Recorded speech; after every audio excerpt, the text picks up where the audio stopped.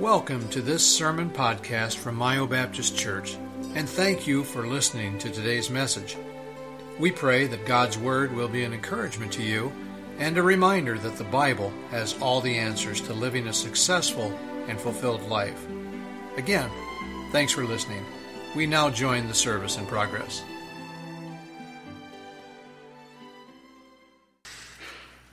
I am even more excited about our revival this week.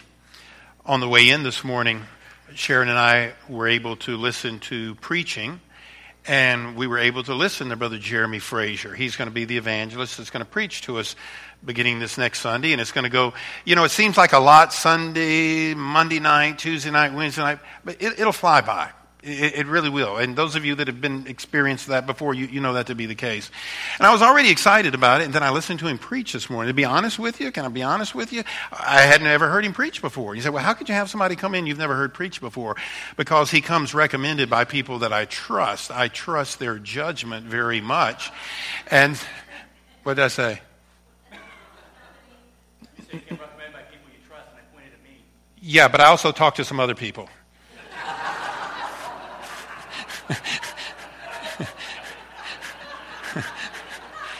He'll be fine. He'll be fine. By the way, did you see Addie with her glasses? I came in this morning. They were up there rehearsing. And that's the first time I'd seen her with her new glasses. And I said, Addie, I said, did you get glasses to be like Pastor? And she says, no. She says, to see better. I said, oh, okay. But anyway, I did listen to Brother Jeremy drive in. We got about a 20, 25-minute drive. And I was impressed. I liked what I heard. I liked, first of all, the sound of his voice. That's kind of odd, but I did. And I liked the tone of his message. And you can tell that he's a real Bible preacher. And that's what we need. We need the Bible. I mean, a funny story's okay. A sad story's okay. Some preachers, though, that's pretty much all they do. Or they rant a lot. I want a guy that'll get in, because that's what's going to help me. That's what's going to help you. Funny stories just keep your attention so he can focus it on the Bible. But I was very impressed. In fact, you're listening to good preaching. When Sharon and I pulled up in the parking lot here, he was just 20 minutes into the message, and I wanted to continue, and Sharon did too. I said, "Oh, man, we got to go into church. It's time for church." But I'm very encouraged about that. Revivals are important. I would compare it to this. I've said this before. You watch these TV programs where they're remodeling houses, and invariably when they do demolition, if it's an older house especially, they find problems that they didn't know were even there.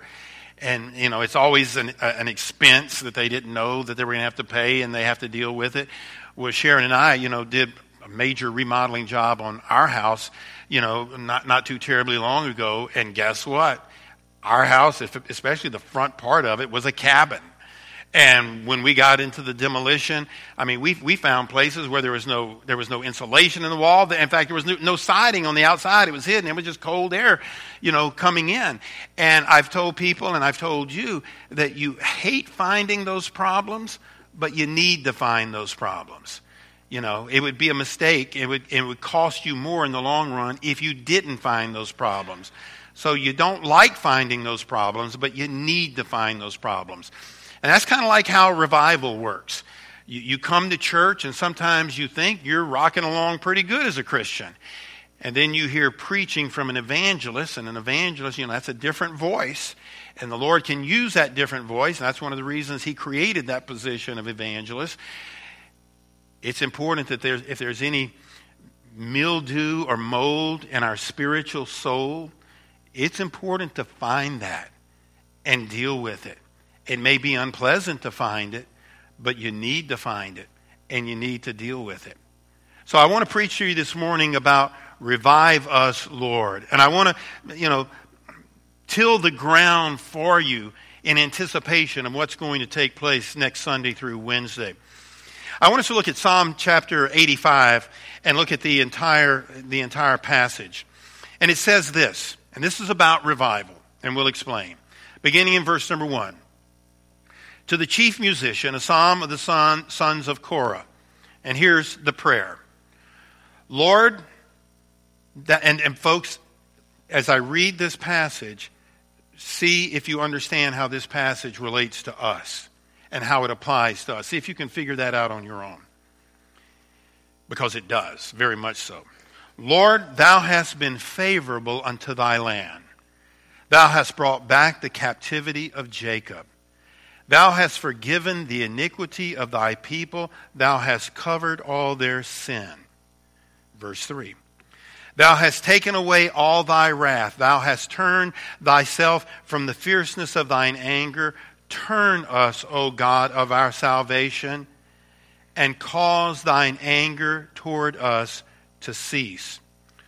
Wilt thou be angry with us forever? Wilt thou draw out thine anger to all generations?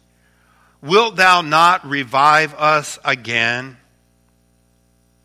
Wilt thou not revive us again? God's people needed reviving. Wilt thou not revive us again, that thy people may rejoice in thee? Verse 7, show us thy mercy, O Lord, and grant us thy salvation. I will hear what God the Lord will speak, for he will speak peace unto his people and to his saints. But let them not turn again to folly. Surely his salvation is nigh them that fear him, that glory may dwell in our land. Mercy and truth are met together. Righteousness and peace have kissed each other. And then he says in the last verses, truth shall spring out of the earth, and righteousness shall look down from heaven. Yea, the Lord shall give that which is good, and our land shall yield her increase. Righteousness shall go before him, and shall set us in the way of his steps. Let's pray. Dear Lord, we can take this passage that applies to the nation of Israel. And Lord, I believe we can clearly see how it applies to us as individuals. The similarities, Lord, are real and are to be taken note of, Lord. May we appreciate, Lord, what we read in this passage. And may this, Lord, motivate us to be in great anticipation and have great enthusiasm, Lord, for the opportunity that's coming next week. Bless, dear Lord, this message this morning. And Lord, if there's any person here that's not saved, Lord, I pray that even through this message this morning, their heart would be convicted and they would come to know you as their Savior. In Jesus' name we pray. Amen. This passage that we just read is all about revival. I like what Billy Sunday said. He was a preacher, a kind of a firebrand preacher of yesteryear. And he said this, trying to run a church without revival can be done when you can run a gasoline engine on buttermilk. In other words, you can't run a gasoline engine on buttermilk, and you can't have a church be the kind of church that it ought to be without revival. We don't know really the author of the background of this particular psalm. Most scholars believe that this was written after Israel was returned back to their homeland after captivity in Babylon. Israel had been in Babylon for 70 years as punishment from the Lord for their sins against him.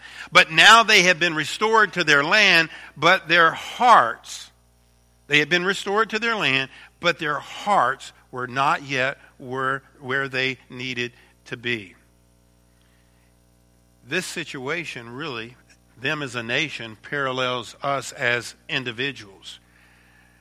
We have been saved. We have been brought out of our captivity to sin. But often we are not where we need to be. You see, Israel had been punished for their sins. They had been in captivity. Now the Lord has released them, but even now, being released from their sins, they are still not where they need to be, and the psalmist pleads for a revival. As that is true of them as a nation, that's true of us as a church, as a congregation. That's true of us as individuals. This psalm really does give us a great outline of how revival occurs. And I want us to look at three things this morning. Revival involves three different things. First of all, number one, in this passage we learn that if you're going to have revival, if I'm going to have revival, if we're going to have revival as a church, that we remember the past. And that's what this psalmist starts off doing. The psalmist remembers the past in verses 1 through 3. He looks back on where they had been and what the Lord had done for them. He first remembers their captivity. He remembers and he states the fact that they were exiled in Babylon. They were slaves in Babylon. He says in verse number 1, Thou, Lord, thou hast been favorable unto thy land. Thou hast brought back the captivity of Jacob. They were encouraged to remember their past, how they were held captive, but now they are set free. For you and I to experience revival, and we all need it, I can guarantee you that, it's important for us to remember our captivity. Remember? You say, well, I've never been a slave. Oh, yes. At one time before you were saved, you were a slave to sin. You were of your father, the devil, the Bible says. Oh, yes, you and I, all of us, before we were saved, were held captive to sin. And we were living in sin. We were consumed by sin. There was a time when you didn't know Christ. There was a time that you did what you wanted to do and how you wanted to do it. And you were captive to your flesh, or you were captive to the world, or you were captive to Satan, but you were captive. And that's important to understand. That's what he tells them. He starts off saying, Lord, we remember where we were. But then he remembers their cleansing. Verse number 2. Thou hast forgiven the iniquity of thy people. Thou hast covered all their sin. He's restating this. He is acknowledging the fact that they were held captive. And now he is acknowledging the fact that they have been cleansed. And it's important for us to remember that. And if you want to experience the wonder and the beauty and the peace and the joy of revival in your heart and in your life, we too then need to remember that we were captive. We too need to remember that we were cleansed. How that God was the only one who could cleanse us, and how gracious God was to cleanse us. You need to think back. We get too distracted. We get so involved in the busyness of life and all that goes on in life. And life can be hard. Folks, just this past Friday, I had gone home a little early on Friday afternoon. Jamie was still here, and I got a text from him. He said, Pastor, he said, right outside the church driveway on the highway here, he said, there's been a terrible, horrible accident. And he sent me a picture of the accident, and there was a tarp over the window of one of the vehicles, and I knew that was not good. And this past Friday, right out here, about between 2:30 and 3 in the afternoon, Jamie heard it in his office. There was a head-on collision, and 2 people in the SUV were killed instantly there on the scene. That's why they had the tarp over the window. And 4 people in the truck were injured and were taken to area hospitals. What they think happened is, and what seems to have happened is, the SUV, for whatever reason, veered over into the other oncoming traffic and hit the truck, head on. And it was a terrible accident. And we just need to pray for those folks. I learned the names of the 2 deceased, and I've shared them with people in this room who've been around here for a long time, and nobody yet. They said one of the gentleman was from Luzerne. The lady, they weren't sure where they were from. The 4 people in the truck, they said were from downstate. But my point in mentioning that, number 1, is we need to pray for those folks. But number 2, again, life gets busy. And there's lots of things going on, and we're usually thinking about the future. But as we anticipate revival, it's a wonderful and a very important exercise to think back to when you were held captive. And then to think about the cleansing that God gave you from your sins, and you don't have to fret and worry about the fact that you might end up in hell someday because you're saved. And then in verse number 3, he remembers their conversion. He remembers when God gave peace instead of punishment. He remembers when God turned his wrath away. Look in verse number 3. Thou hast taken away all thy wrath. Thou hast turned thyself from the fierceness of thine anger. To experience revival, we need to remember our conversion. How that at one time, really, we were an enemy of God. When you're not saved, you're an enemy of God. And now we're a child of God.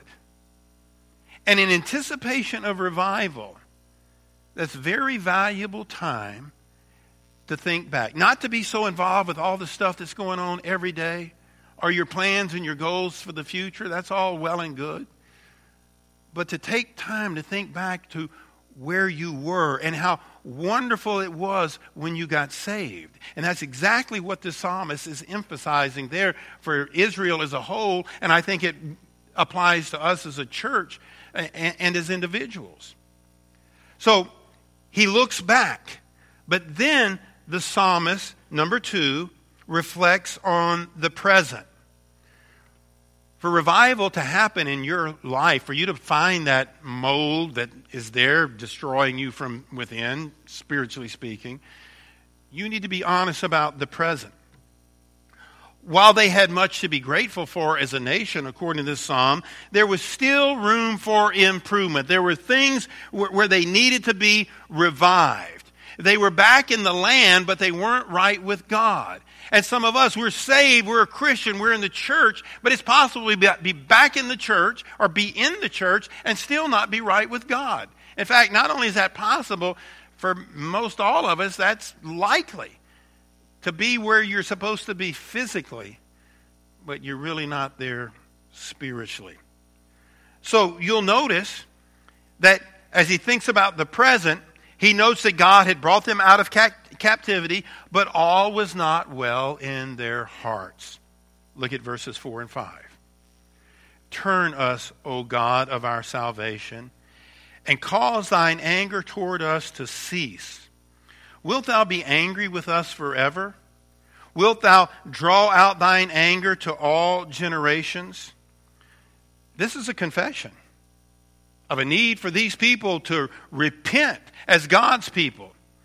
And it speaks as the word us. He's speaking as their need for national repentance. But national repentance on their part required that each one of them individually repent, and then they would experience national repentance. You don't have natural repentance without first having individual repentance.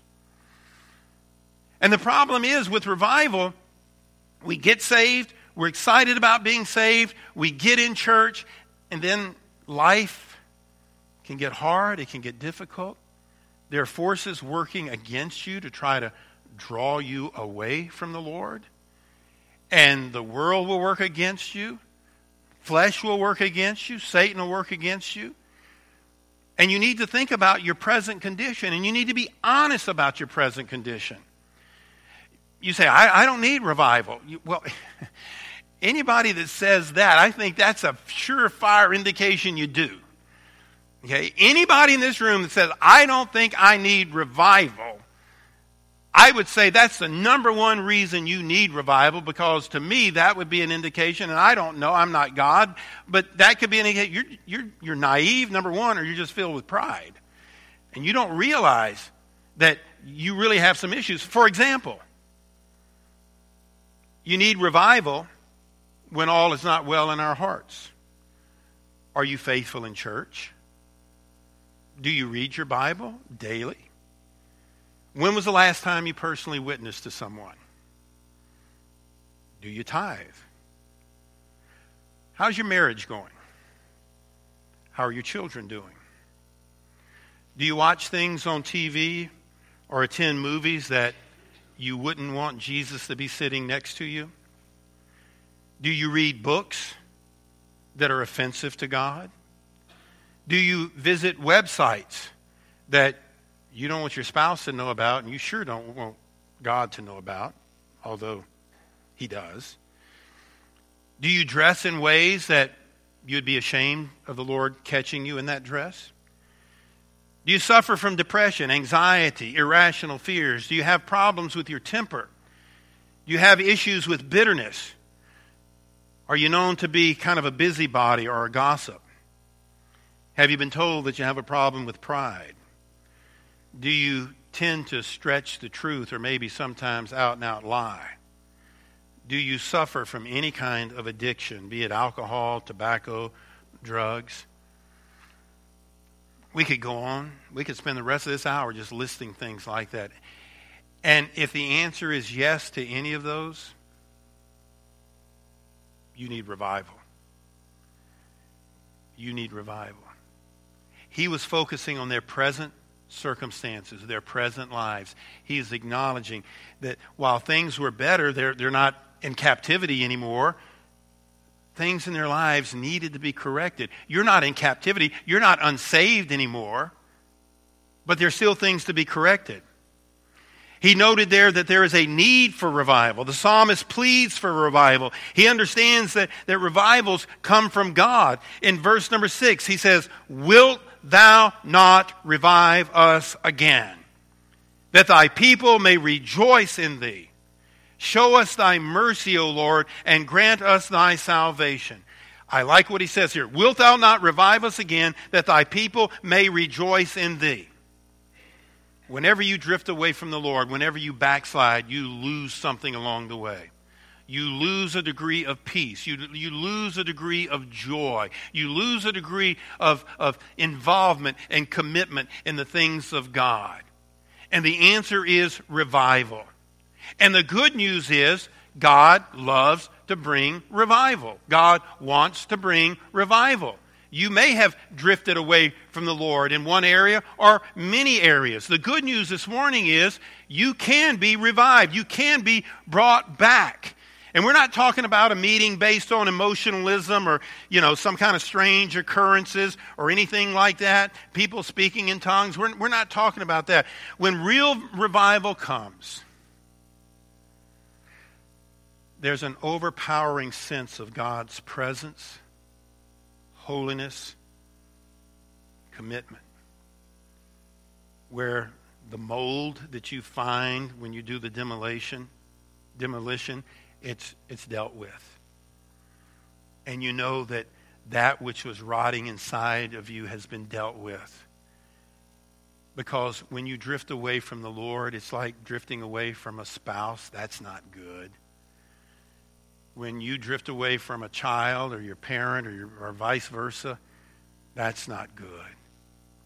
When you drift away from God, that for sure isn't good. So, revival needs to focus on the past. You think back where you were. It focuses on the present. You realize where you are. And then he has a plan. This is where the rubber meets the road right here. Because either you are going to get on board or for whatever reason you're not. This is a wonderful opportunity. I've already preached about a different voice, a different schedule, and a different purpose. That's reason enough to come. But understand, there is a plan. And either you are going to be on board or you're not. What's the plan? Having expressed the need for revival, the psalmist states his plan. He tells us what he will do to seek the Lord. Number one, to experience revival, we'll listen to God's word. He'll listen to the word of God and he will live it out in his life. Here's his plan. We're down in verse number 8 now. He's already asked for a revival. Here's what he's going to do, okay? And we've preached on that lately. It's not what you know so much as what you do. Here's what he's going to do. I will hear what God the Lord will speak, for he will speak peace unto his people and to his saints, but let them not turn again to folly. So his plan is to hear the word of God. He wants to hear God's voice. Guess what? Starting next Sunday morning, you're going to have the opportunity in Sunday school, Sunday morning, Sunday afternoon, Monday, Tuesday, and Wednesday to hear God's voice through a man that has been called of God. Hey, he's got to be called of God. You know why? He lives in a trailer with 5 boys. The only way you can do that is to be called of God. And God is going to send that man and his team to this church because he loves you and he wants you to hear the word of God. That was God's plan here in Psalm chapter 85. That is God's plan for next week. I promise you, because I've been at this long enough now, that everything is going to be thrown in your way to keep you away. You can just count. You're going to be tireder than normal. You're going to have more on your plate than normal. But the Lord bless the man and woman who says no. Revivals are fairly rare occurrences. They serve a unique purpose. I need it. I'm going to be there. And then he says, for revival to occur, you're going to listen to God's word. Number 2, revival, he will commit to God's ways. God has a plan for living. Those who are wise fear the Lord, find his plan and live it out. Where does he say that? The next verse, verse number 9. Surely his salvation is nigh them that fear him. That's implying that people that fear him are going to live according to his will, that glory may dwell in our house. If you want to have revival, you must first of all subject yourself to God's word. God's word is powerful. It's the only thing that's going to treat that sin mold that you found, when you open up your heart and you see it there. There's only one thing that will treat that will deal with that, and that's the word of God. But then secondly is obedience, to do what God tells you to do. Well, this is your church. I'm your pastor. God has impressed upon me in a variety of ways, and the circumstances have just worked them out. And the circumstances for this revival isn't entirely normal. It's kind of abnormal. I would like to believe supernatural, spiritual, that we're having this revival. And obedience on your part would simply be showing up. Showing up here not for some guilt motive, or because, well, I'm a Sunday school teacher, pastor expects us to be here. I'm a deacon, I'm a trustee, pastor expects us to be here. You're off to a bad start to begin with. I want you to be here. But I want you to be here because you're mature enough to understand that evangelists God created for a reason, and when they come, it's only for a relatively brief period of time, and I need to take advantage of it. And then I need to obey. I need to be obedient. And you demonstrate obedience simply by being here those nights. And then, to experience revival, he says, we will contemplate God's wonders. He pledges to meditate on the Lord and his wonderful works. Now, this is all in the context of what we read a few verses back. Wilt thou not revive us again? At the end of that passage, he concludes by saying this: mercy and truth are met together. Righteousness and peace have kissed each other. Truth shall spring out of the earth, and righteousness shall look down from heaven. Yea, the Lord shall give that which is good, and our land shall yield her increase. Righteousness shall go before him, and shall set us up in the way of his steps. In other words, when God revives us, things just get better. Things get better. Hey, our remodeled house is a whole lot better than our old house before it was remodeled. We had to worry about mold. We had to worry about water leaks in the side and whatever. Life is so much better since we have remodeled. I mean, the practical side of life. We took care of the roof. We took care of so many different things. And, it took some work. It took some time. It took some effort. But we're enjoying the blessings of it. The revival, you might have to drive straight here from work. You might get home later than what you should, or what you normally would. But the spiritual internal benefits of that is all worth it. I've told others that we've talked to who have either building a house, remodeling a house. I've told them, I said, along the way it gets wearisome. I said, but when you're finally done, it's worth it. You will enjoy it. Folks, reviving our heart with God, you may be weary that week, but it will be worth it. It is a rare opportunity to have an evangelist come in, but it is a worthy opportunity that I hope we will all take advantage of. And you will, if you think about your past, where you were, and how excited you were when you first got saved, and how involved you were when you first got saved, but maybe along the way somebody in church hurt you, A pastor may have let you down. It may be simply that you succumb to temptations that are out there, and it's kind of put a chip on your shoulder, and you're kind of edgy because you know you're not living right and whatever. That can all be dealt with in a wonderful, wonderful way when the evangelist comes to town for the purpose of revival. I need it. I am looking forward to it. I would be sick to brokenhearted if something were to happen. If I were to get sick and have to go in the hospital and miss a few nights, I can't imagine that. I mean, I get to come and be with you, no group of people I'd rather be with, and I mean that. And then to have a new evangelist, I've just heard him for the first time this morning, and I am optimistic about it, excited about hearing him more. And there's nothing more important in my life than my spiritual well-being, because that's the foundation for everything else. You think about all the people that have drama in their lives, the foundation is cracking somewhere spiritually. Either they're not saved or they're backslidden. Okay. We're going to be dealing with the foundation. We're going to be dealing with finding out what's wrong. You hate to find it sometimes, but you need to find it. And I trust that you'll make it a priority. Thank you for listening to today's message. We hope that the service was a blessing to you and that you were encouraged by God's Word.